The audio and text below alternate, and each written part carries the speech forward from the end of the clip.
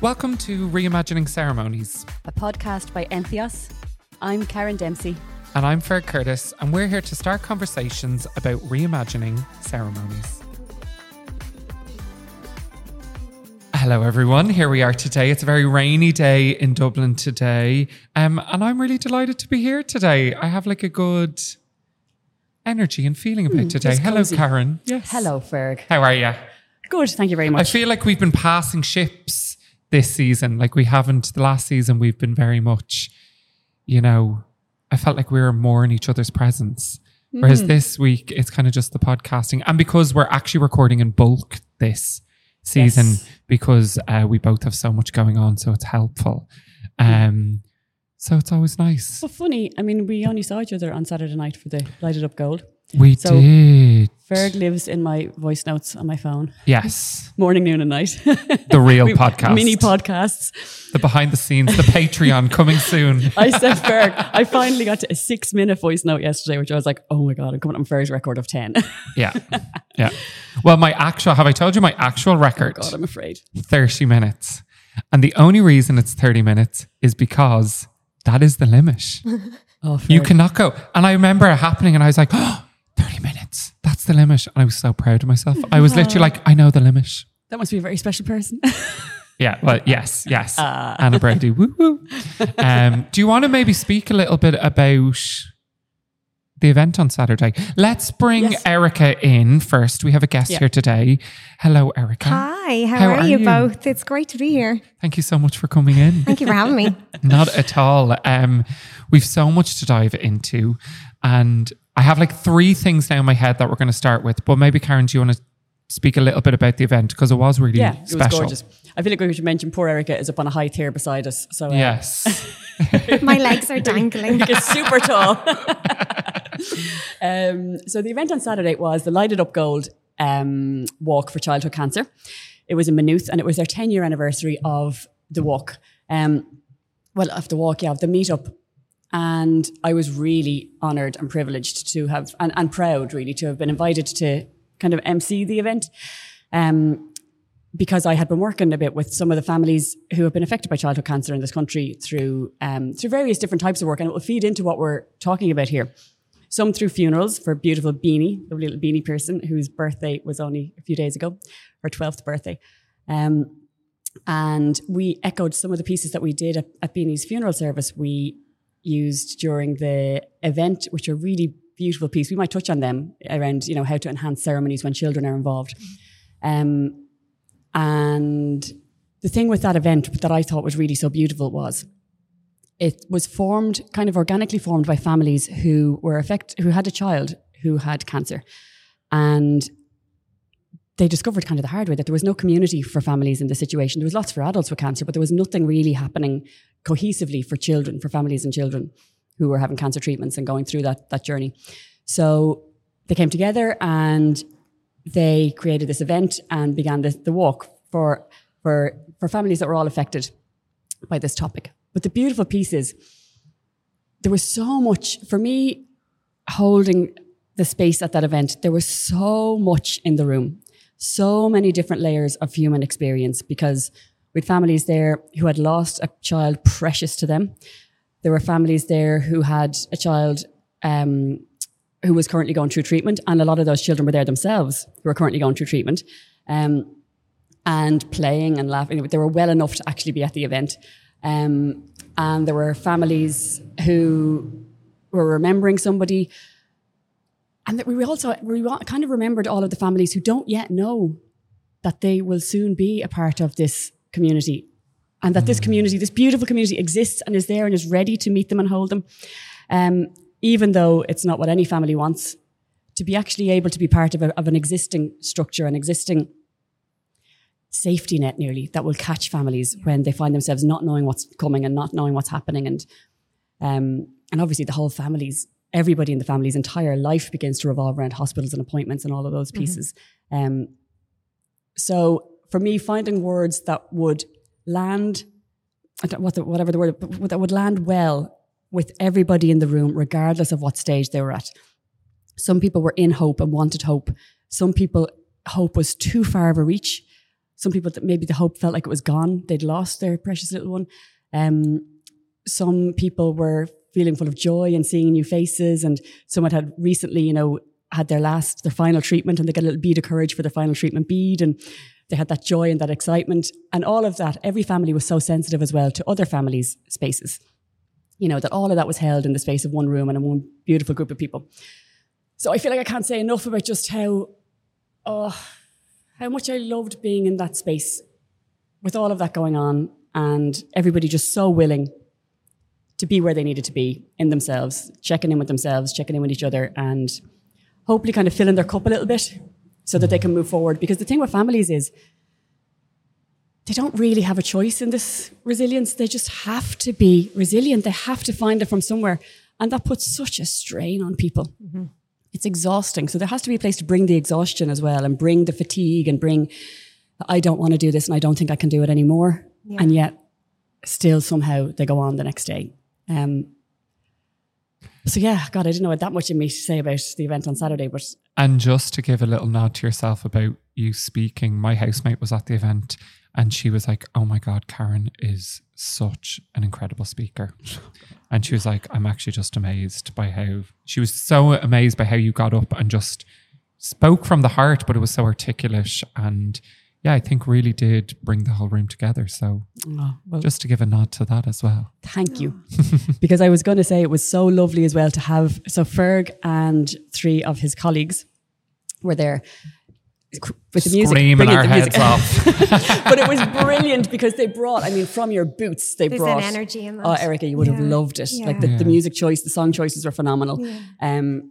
And when I finished speaking, they said that the little group said, "Oh my God, I really, what you said there was amazing." And it is amazing to hear that as well, because I was kind of holding it, going, I hope there's nobody now that's feeling like, oh, I don't feel like I was mentioned there. I don't feel, and you kind of do have to just go with it from the heart based on what you're feeling in the room. Yeah. And that's what we train in our training as well, very much, is how to feel what's happening rather than what your head might say. Yeah. Your head doesn't know what's needed in a room. No. It's your entire being. It is, feels what's there. Yeah. And you're trusting that they connect then, because it is up to them then to take what you give, whether it's through their music or through your words, for them to take it and connect then with the rest in the room. Yes. That's their ownership on that too. And that's where the music was so key, because you could see that you 4 were feeling, transmuting somehow what was happening in the room through the music. The reflective moment, like the reflective pieces when people were coming back from the walk. And then the build up, to the kind of the crescendo of it all. And people need that. That really helps people process. The music really helps move the emotions through and come out through the eyes sometimes, or through the heart, or through the physical expression of dance. Yeah. Erica, we'll get you onto that as well now in a few moments. Let's bring Erica in. Erica, do you want to introduce yourself? Sure. And maybe speak a little bit on what we're going to talk about today. Yeah. My name is Erica Delaney. I'm an Entheos celebrant. I start all of my ceremonies that way. That felt very organic to do that. So today we're going to talk about baby naming ceremonies and milestone ceremonies. Both of them are very close to my heart. And when I started my training with Entheos, I think I naturally thought that I would gravitate towards weddings and celebration that way. And then I realized, because my former life as a dancer, as a performer, treading the boards and teaching children dance and then choreographing and then writing scripts and working with younger children, it was a skill. And then in learning about the milestone ceremonies, I thought, oh, so these can actually marry together, pardon the pun, and they work so hand in hand. And because I like that I don't get to leave that behind either, not really teaching children dance and like musical theatre anymore. And it's evolved into the milestone ceremonies, and what that's brought up for me has been incredibly exciting. Yeah. I'd love to ask that moment, because I had a similar moment in the training, which I've spoken about before, that I clicked into, I get why I'm here. I get why I'm doing this. And now I'm ready to propel myself forward. What was the switch for you? Did it happen in your training? Did it happen after that? You were like, this is my space. Do you remember that kind of moment where you're like, or was it a gradual moment? It was both, actually. Okay. Both can be true, I guess. I think the click for me was, we have a lovely story, don't we, Karen? And it was the first Pride after lockdown and stuff. And a friend of mine who is an Entheos celebrant as well, Ciara, said to me, come walk with us in the parade. And I went, okay. I had no idea who us was. So I just jumped in halfway through. And I'm walking and I'm like, who am I walking with? Like, I was just happy to have my flag. Are these people? You know, and there was just this energy, and she ended up telling me all about it. And she was like, I can't recommend it to you enough, because she knew that I wanted to get into the celebrant world. And then cut from there, I'm like in the middle of my training. And it was one of the Sundays I remember, because I remember leaving the Sunday bouncing into the rest of the week, as opposed to, and Ferg, you'll relate, at the end of the weekends with our training, you'd be so exhausted. Yeah. This particular weekend, when the conversation started about the milestone, there was something landed in me, and it kind of catapulted me forward, where I said, I have to investigate that more. There's more to that. I don't know enough. I want to learn more. I'm ready to grab a hold of that more. So yeah, kind of a bit of both, really, I suppose. Yeah. I'd love to. I think it's important now, because actually what's interesting is I've done a couple of baby naming ceremonies. I've done no milestone ceremonies. And that's a space that, you know, I don't know if I'll find myself in, to be honest, but I've loved the baby naming ceremonies that I have done. But I think it's important to actually name, what is a baby naming ceremony? What is a milestone ceremony? Because I was almost surprised when some of the couples would come onto the call and be like, what do we do? What are we doing here? This is what we want. We know this is what we want. We're drawn to do this, but like, guide us. And I was like, oh, people, not everyone understands what a baby naming ceremony is. And I actually think I want to hear, what's a milestone ceremony? Because that one for me has been like, ooh, what do you do there? You know? So would you be happy to kind of basic 101, what are baby naming ceremonies? Do you want to do baby naming? Will I take baby naming? We do whatever. I mean, I echo what Ferg said there as well. I don't do a whole load of baby naming ceremonies, but I do a lot of baby funerals.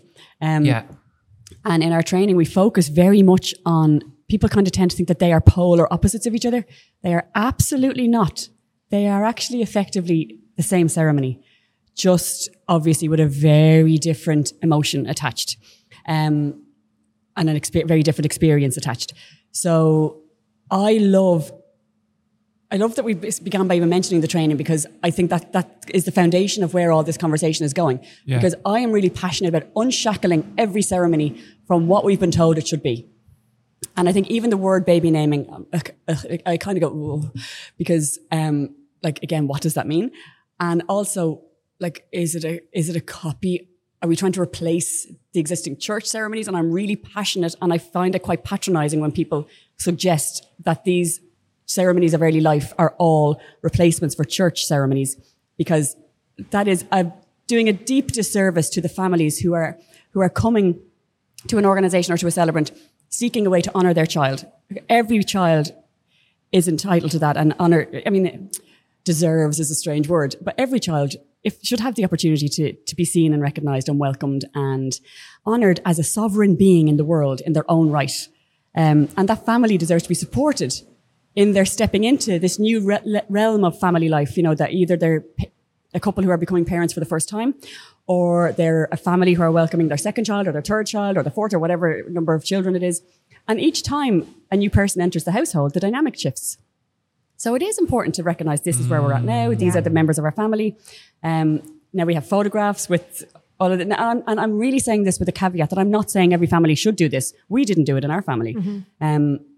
So it's not for every family. And we totally hold that too. And Eric, I know we're going to get on the piece as well, where it needs to be different for every family.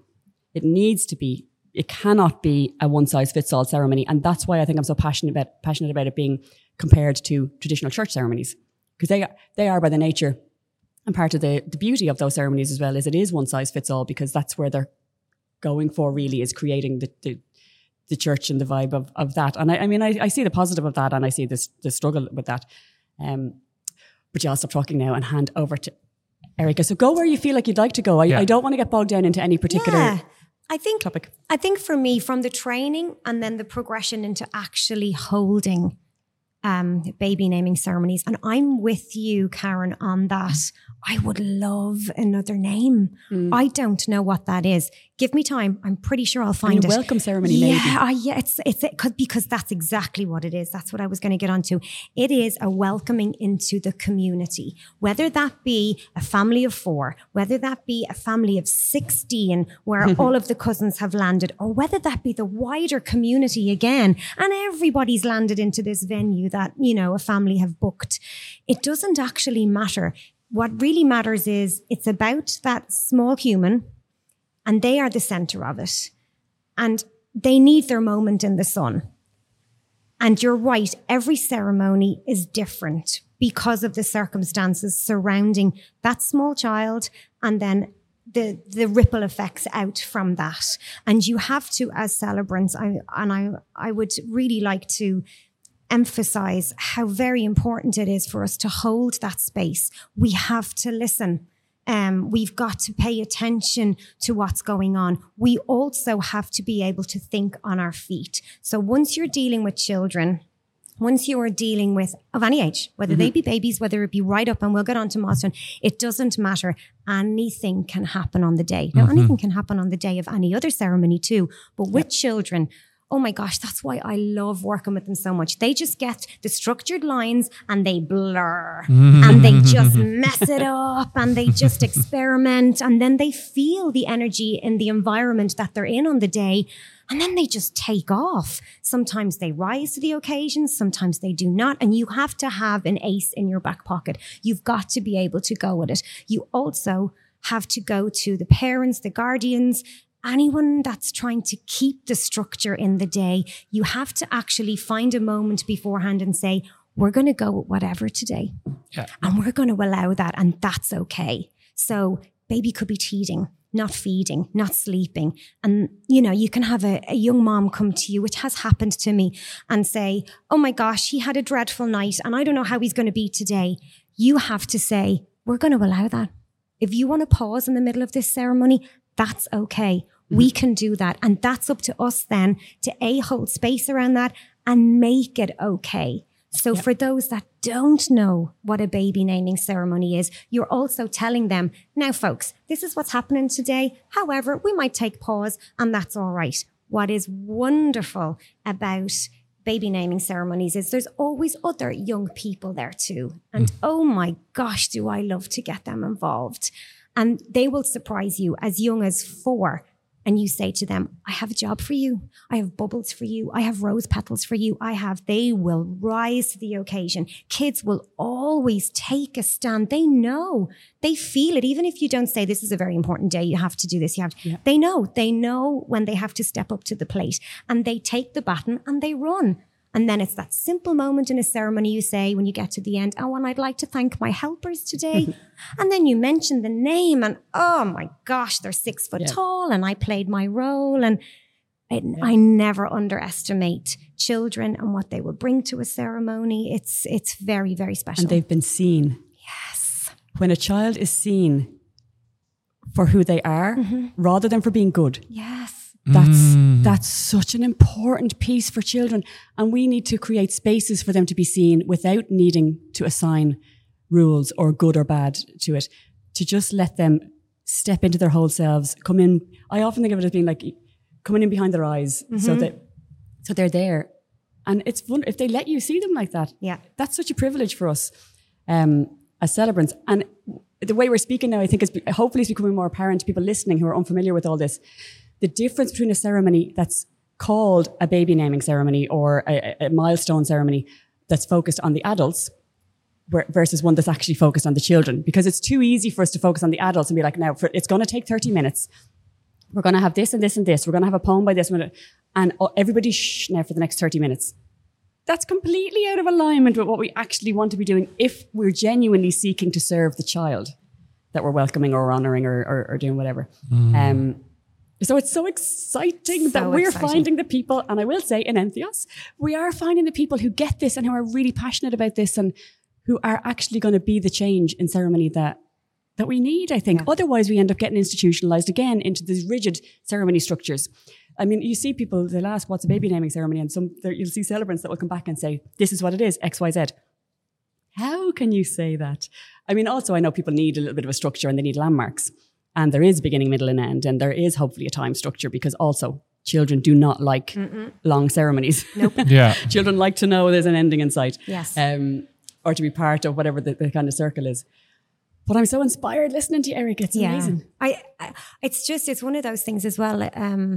You keep learning as you go. It's this evolving wheel that just keeps going, and you pick up so much along the way. I think structure for me, in the baby naming ceremonies, especially, I think with them being younger, yes, I suppose you can put a certain amount of structure to it, and you do need to. I agree, because when they are babies, like you have a window, and then they're out of there in whatever way, shape, or form that is. So I think I always kind of say to the families, think of the pieces like moving chess pieces. So if the aunt wants to write a poem, or if the cousin wants to sing a song, we're going to put them in. But as a celebrant, that's why I'm saying you need to have the ace in your back pocket where, cousin might sing the song at the end, because we mightn't get it in the center, because maybe baby's getting a little fussy and okay, let's move on to, doing the piece with the baby. And you just got to move it around, and that's okay. That's where adults can totally readjust. That's where aunt knows, oh yeah, I'm going to say my poem at the end or at the beginning, because everyone's still settling or whatever. So adults will toe the line that way, and you need to adjust as you're going. Yeah. So you can have structure, but again, I love to think of it like a chessboard where they're moving chess pieces. So they're still in, but they may not be exactly A, B, C, D. Yeah. So you know what's on the board, and you can move them as needed. Sure. And also, my top tip for ceremonies as well is, this is more probably for adults than children, but it depends. Whoever's feeling nervous, let them go first. Let the nervous person off the hook early in the ceremony, so that they can relax then, because otherwise they're holding it for the whole time. Yeah. Or if a child is anxious about their part, they want to play a part, but they're not really sure.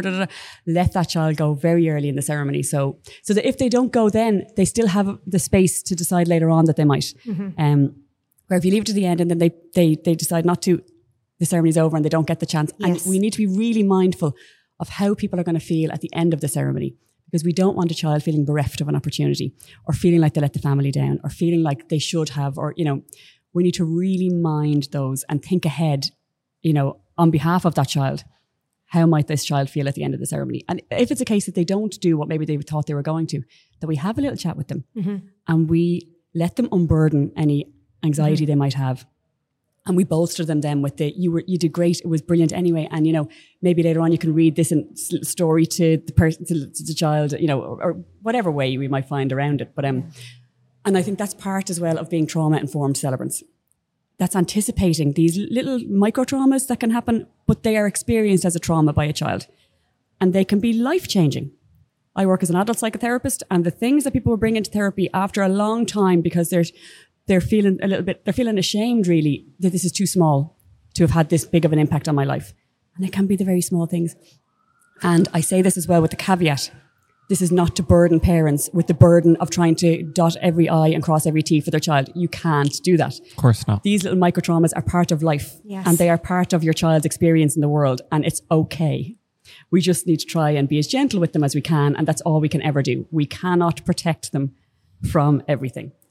Yeah. So, yeah. Oh. Hey. So I see how many layers are in a family ceremony. Let's do the thing you said not to do, and give the XYZ. But just on the milestone, because in particular, I think people aren't familiar with the milestone ceremony. And I wasn't familiar with it before I did my training. And even after, it's something I didn't put a spotlight on to even consider that was a ceremony I was going to perform. And I haven't, as I've said. So I'm even intrigued to hear how you're going to articulate what is a milestone ceremony. Can I add a little small extra bit on that? Because I think this podcast is a service to everybody. we're not looking for people to come to us for celebrants. I would love you to actually do it from an angle of, if a family want to hold their own milestone ceremony without a celebrant, I think very often that's what people genuinely want to do, and it might feel more natural to them. I think that'd be really helpful. Yes. Over to you. Yeah. So I actually think there's even less of an ABC to a milestone, believe it or not. And this is because as the more I thought about them, the more I'm getting into it, the more I want to put them together, the more I talk to people about it, the more I see the vastness of it, the more I see their potential. And again, they can be with a family of 3 or 4, and they can be, with your bigger family or wider family, with the whole community. They can be groups of family together. They can be anything. That's who and how they can be performed. It can be from a child that's quite young, 7, 8, and you want to mark some sort of a rite of passage there. It can be leaving primary school, heading into secondary school, and you want to mark something there for them because you see the milestone in their life there, and you want to support them heading into the next journey. It can be around that kind of like junior cert kind of age, as well as they step on in, or kind of leaving school and heading into college years. They're generally the sort of like milestones where families feel like they would like to mark something and they would like to honor and support their child or teen in their life and in their family.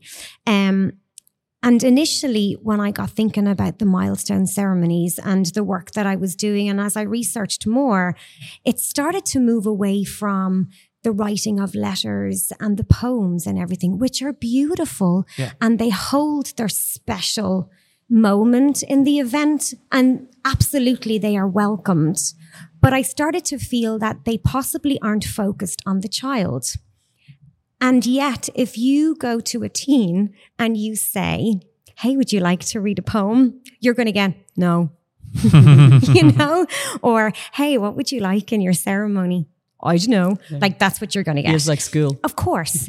However, if you put droplets into their head and you meet them on their level, whether it be, they could be a super sporty kid, they could be like very theatrical, they could be like a swimmer, they can be super arty. So you're saying, okay, let's use what you consider your skills or your talents or what you do with your peers, and let's create something and put that at the center of it. Because if you ask them to stand up and shine the spotlight on a teen, they are going to run to the darkest corner. They don't really rise to that, not initially. However, if you take something that they do rise to and you put that at the center of it, for example, it was something that I was talking to a friend of mine about the other day, and her son, super, super sporty, all about the soccer. And I said, how about this? Instead of writing the letters and writing the poems, you take the soccer ball, you get a Sharpie, and you write your messages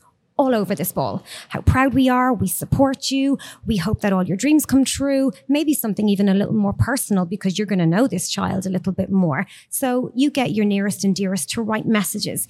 You go to the nearest field, you literally put the ball down on the penalty spot, and you're taking the goal shots. And as somebody calls out their dream and their wish for you or their intention for you, you take a kick, you take the shot, you hit the back of the net, you hit the goal. And that's what it is. You're seeing them wanting to hit their goals in their next stage of life. Oh my God, that's so beautiful. That'd be amazing for a team even to do together. You know what I mean? Because I've been talking to stage school people, because obviously that's my background too. And they get to end of year performances where they would work all year on a performance. Hey, hooray, brilliant, audience, clap, clap, clap, spotlight comes down. But then what? There's kind of an anticlimax. They get back to the classroom and it's just them and their peers. And how about they equally decide, well, I'd like to do something, I'd like to share something, I'd like to take a rap song and put new words to it and express what this year has meant to me and what you all mean to me or whatever, what I've learned. So you're taking it and turning it on its head. And the child then is rising to the occasion from their point of view. You know, you're not saying stand up there now and read that poem. And they tend to prefer to be in little groups of their own peers rather than individuals. Absolutely. They seem to know themselves better in relation to their own little group. They're totally comfortable. And I want to actually also really bring in those children who do not have a remarkable particular skill or, don't have a big talent and who are quiet children or who are maybe are neurodiverse children or are, and I mean, obviously this applies to all different children, but I speak for myself. I would have been one of those quiet kids. I love books. I love books in a quiet corner. Leave me alone. Like that was who I was as a teenager.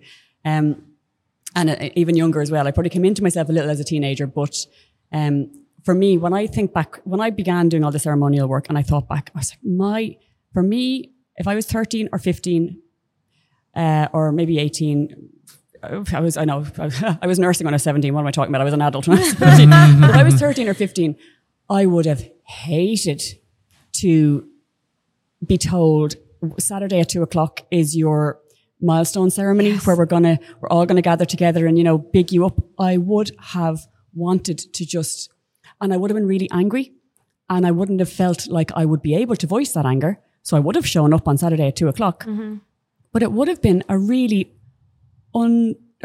difficult situation for me, and I wouldn't have felt able to say that. And I think we as celebrants, if we're out there in the community serving our communities, we really need to feel into this on behalf of each child.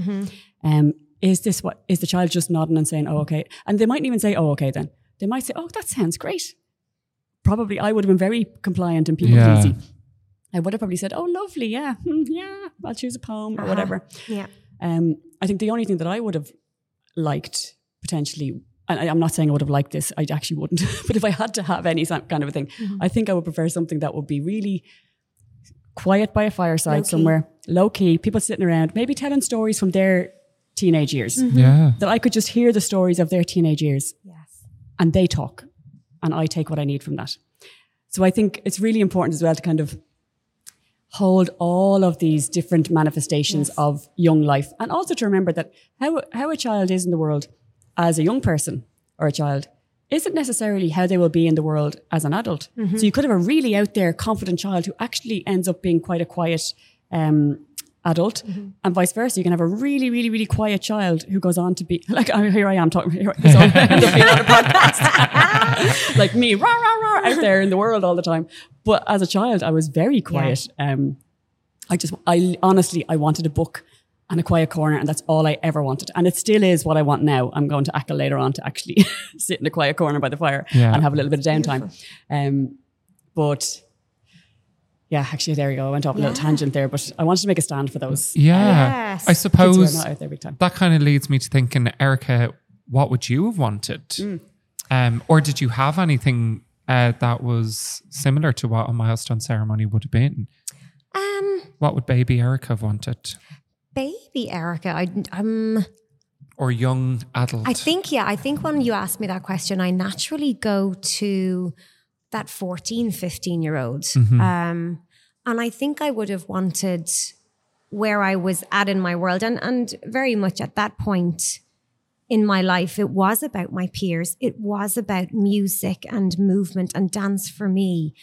And I probably wouldn't have wanted a spectacle that was very Disney-ified, if I may say. I probably would have wanted something a little more grounded.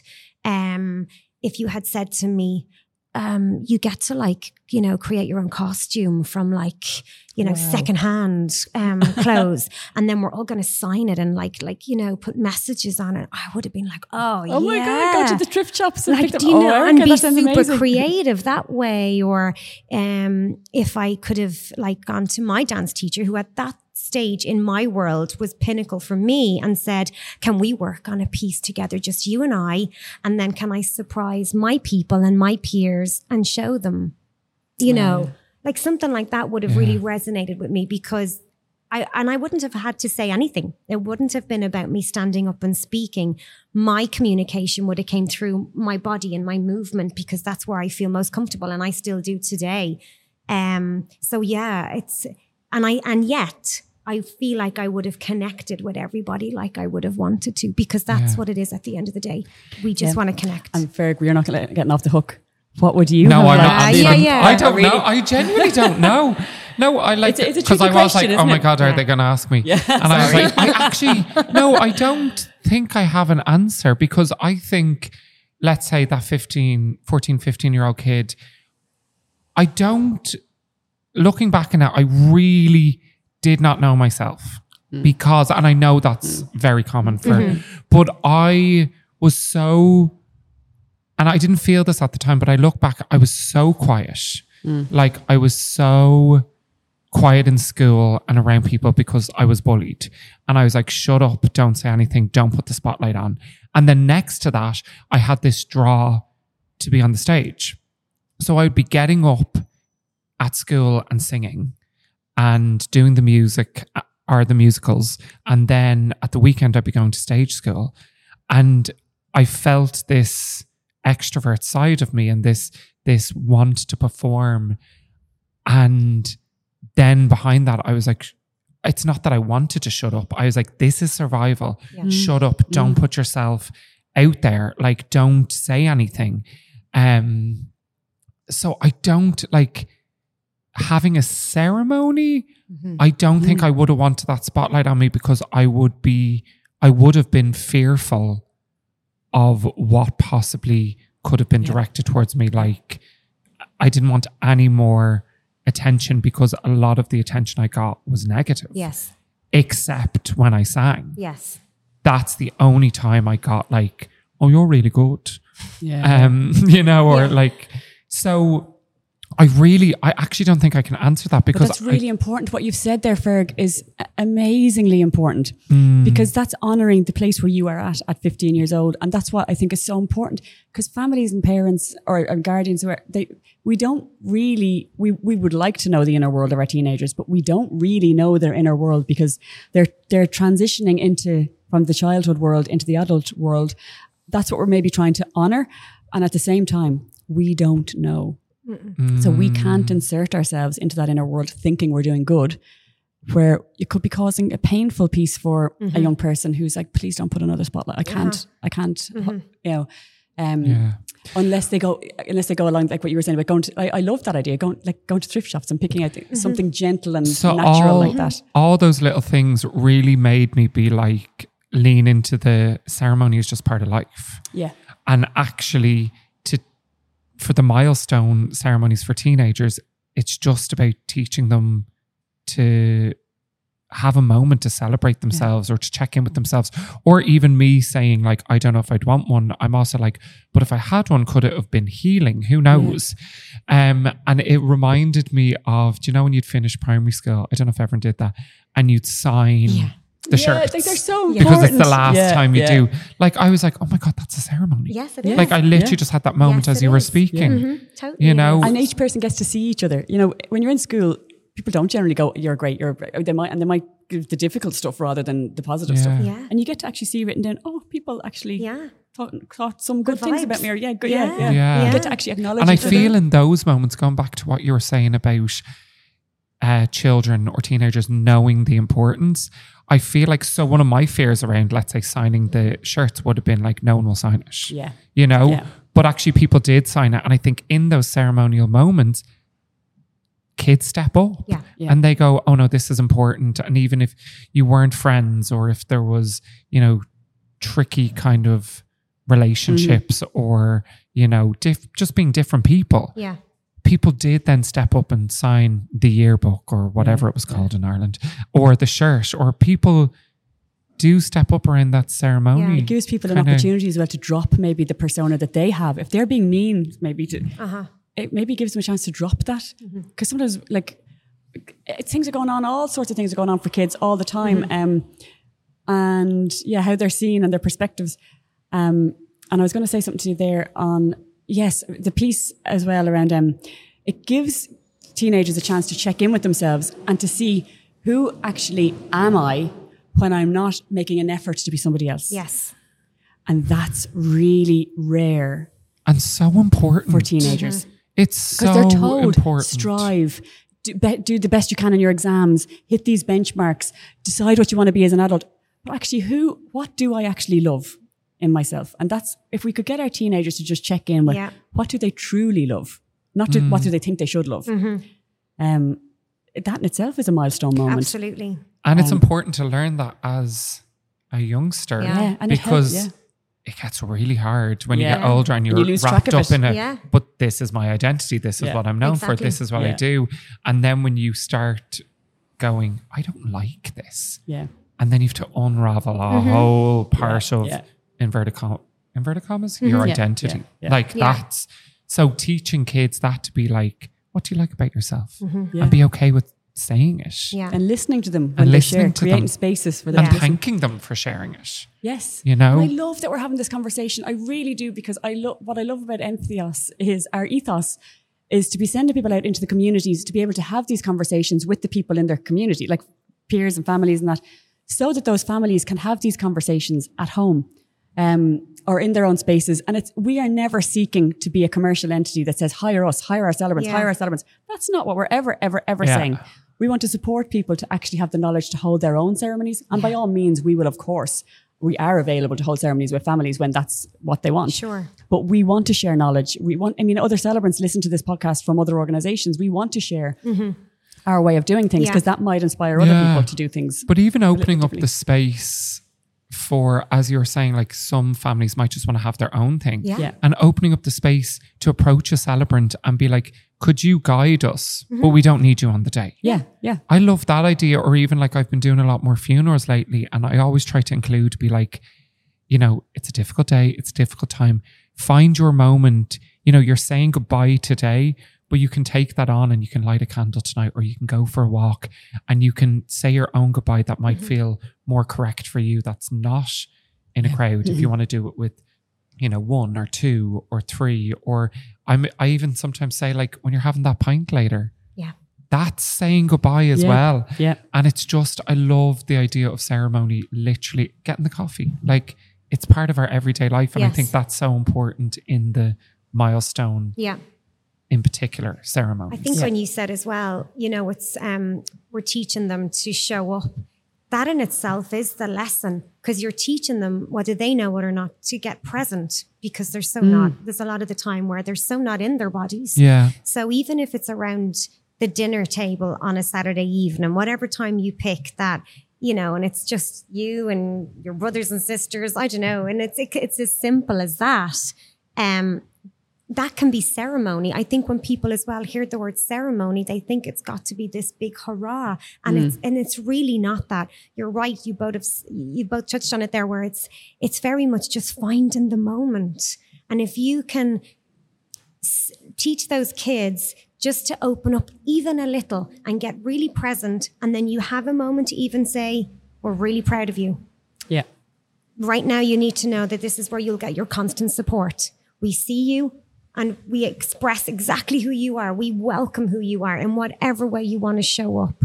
That's teaching them to always know where their home is, where their constant is. And it's really important. And if family can just take that on board, like you're saying, family can just take that on board themselves and do that. That is ceremony. And actually, as you say that, Erica, that's so important. We are here, we are your home, and we are willing to listen if you are willing to listen. And I think a lot of the time parents maybe need to do some work on themselves as well in order to be able to listen, because we all carry our own stuff. I recommend therapy for everybody. But also, I want to name in this, and I hadn't even realized I was going to go here, but I want to talk about a little bit about self-harm, eating disorders, suicidal ideation, mental health issues with young people, because I think a lot of families struggle with, how do I suspect my teen is self-harming. How do I, and obviously it becomes a huge, all-consuming worry for the family. And then the teen knows that this is a big, all-consuming worry, and then the shame cycle kicks in. And I think what you just said there, because sometimes it is a matter of, slowing everything down and allowing space for that young person to communicate what they might need to communicate, because we can't fix it. I think as parents and guardians and families of young people and peers and aunts and uncles and siblings and nibblings and all those, that we can't fix it for a young person when they are going through these, but we can create a space for them to be able to breathe and talk. And things like self-harm, even acknowledging that maybe we have a suspicion that this person is self-harming, or that we know they're self-harming, and and we're here, and we're not going to try and pin them down to tell us all the details, or find a thing that's caught, just opening those lines of communication, having a space on the sofa, a blanket to sit under, You do what you need to do. I'm here. I want to mind you. I want to keep you safe. Even maybe to open up a conversation around just the safety boundaries, if that's a concern, because I feel like I want to be really real about this as well. Alongside all of the other support. And there's so little in terms of supports for mental health for young people. Like, it does fall at the doors of families, and it's very difficult. So I don't know if either of you have anything to say on that. It's actually making me think of Sex Education, the new series. I don't know if you've watched it. I haven't watched it yet. I'm so excited. Yeah, so I'm not going to say anything because it's just come out. But that was one of the things that was really prominent for me was the parent and child relationship and both sides of that. And I felt, I don't want to say too much because this isn't a recap or, you lose loads of our listeners if you tell it. I don't want to give spoilers, but it's that thing of, communication to a point, but just being present. Yeah. Letting the communication even be secondary to just being present and just being like, I don't want to speak. Can I just sit here? And there's one scene I'm thinking about in particular, where a parent and a child are just lying on their bed, and the child doesn't want to speak, and the parent also just doesn't have the words to help and doesn't know how to help, and just seeing them on the bed, just showing up and being present, and then being like, we can find the communication later. I think that rang so true for me in that series, and that's kind of what I was thinking about, a lot of those relationships as you were talking about that. Sounds so emotional. I'll give out the tissues. The last season is very emotional. Very emotional. And emotions are welcome. Yes. That's what came up for me there, as Ferg was saying, that is even with the baby namings, and I sort of go a little bit backwards there, they can sound like they're going to be this wonderful, joyous, amazing. You do not know what's going on within these families. You do not know the anxiety. You've no idea. And it's the same then with these milestones. So they might come across that, oh my gosh, a milestone ceremony. How joyful, how wonderful. You don't know what's going on. Yeah. So you have to be able to hold it all and be mindful of it all. And even if, and I remember in training, Ferg, you probably remember this too, where Karen had told us about, you don't know what's happened beforehand. You don't know what's happened even in the 48 hours going into any ceremony, and that you just have to hold space, or you've been told. Perhaps a family does come to you with a milestone ceremony and they're saying, we really want to honor our child. We want to support them. This is what they've been through. I don't want you to talk about this in the milestone ceremony, but I do need you to know the journey to this point. And I want you to know how significant this ceremony is, because this is what we want them to know, is that they are loved, they are seen, they are supported. So it actually takes away the razzle dazzle and the sparkle of possibly the notion of what the ceremony is or should be. Do you feel, sorry Karen, this is a question for you. Do you feel it's necessary to know,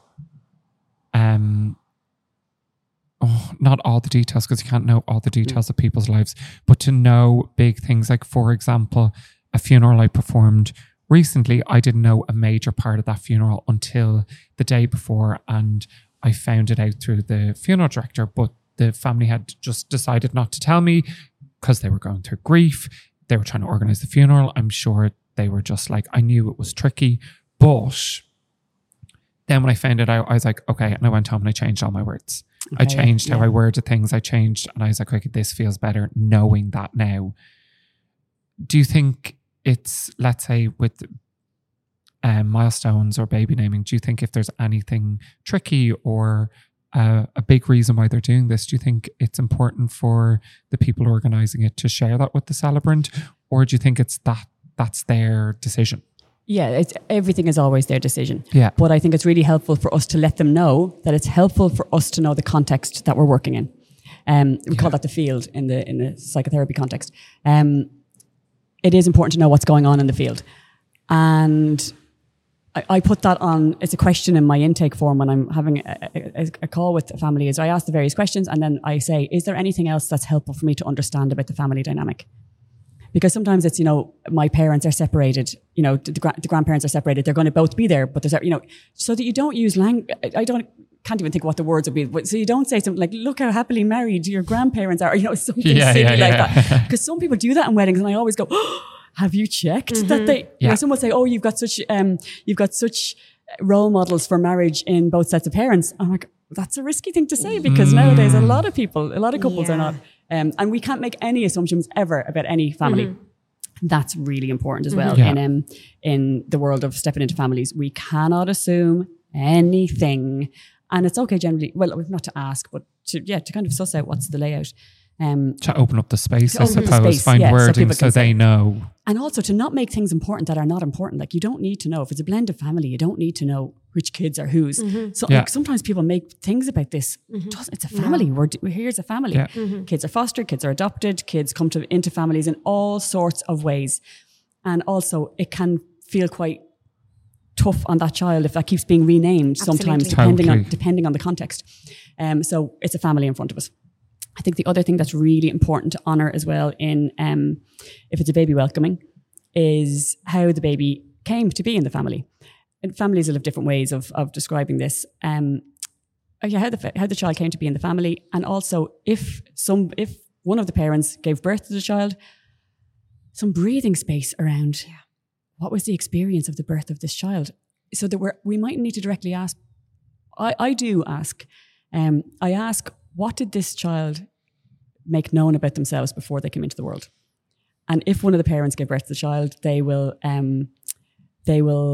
have a whole life story of that child before the child was born, because they will have been experiencing them. And nobody ever asked that.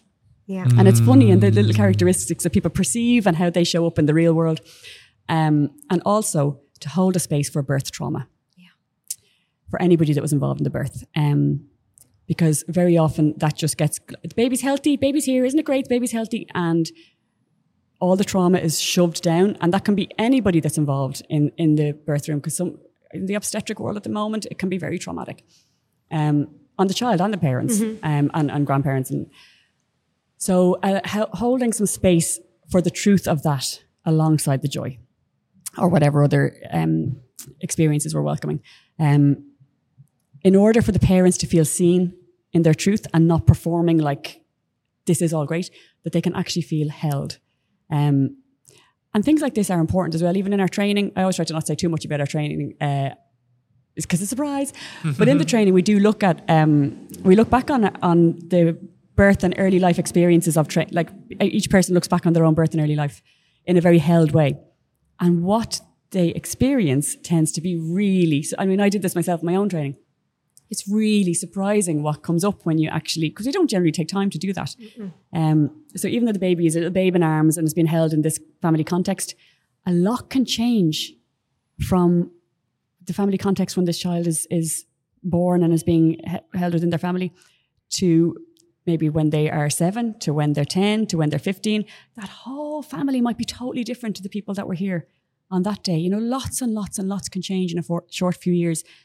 And when grief is involved, that can be really impactful on the whole family, on everybody involved.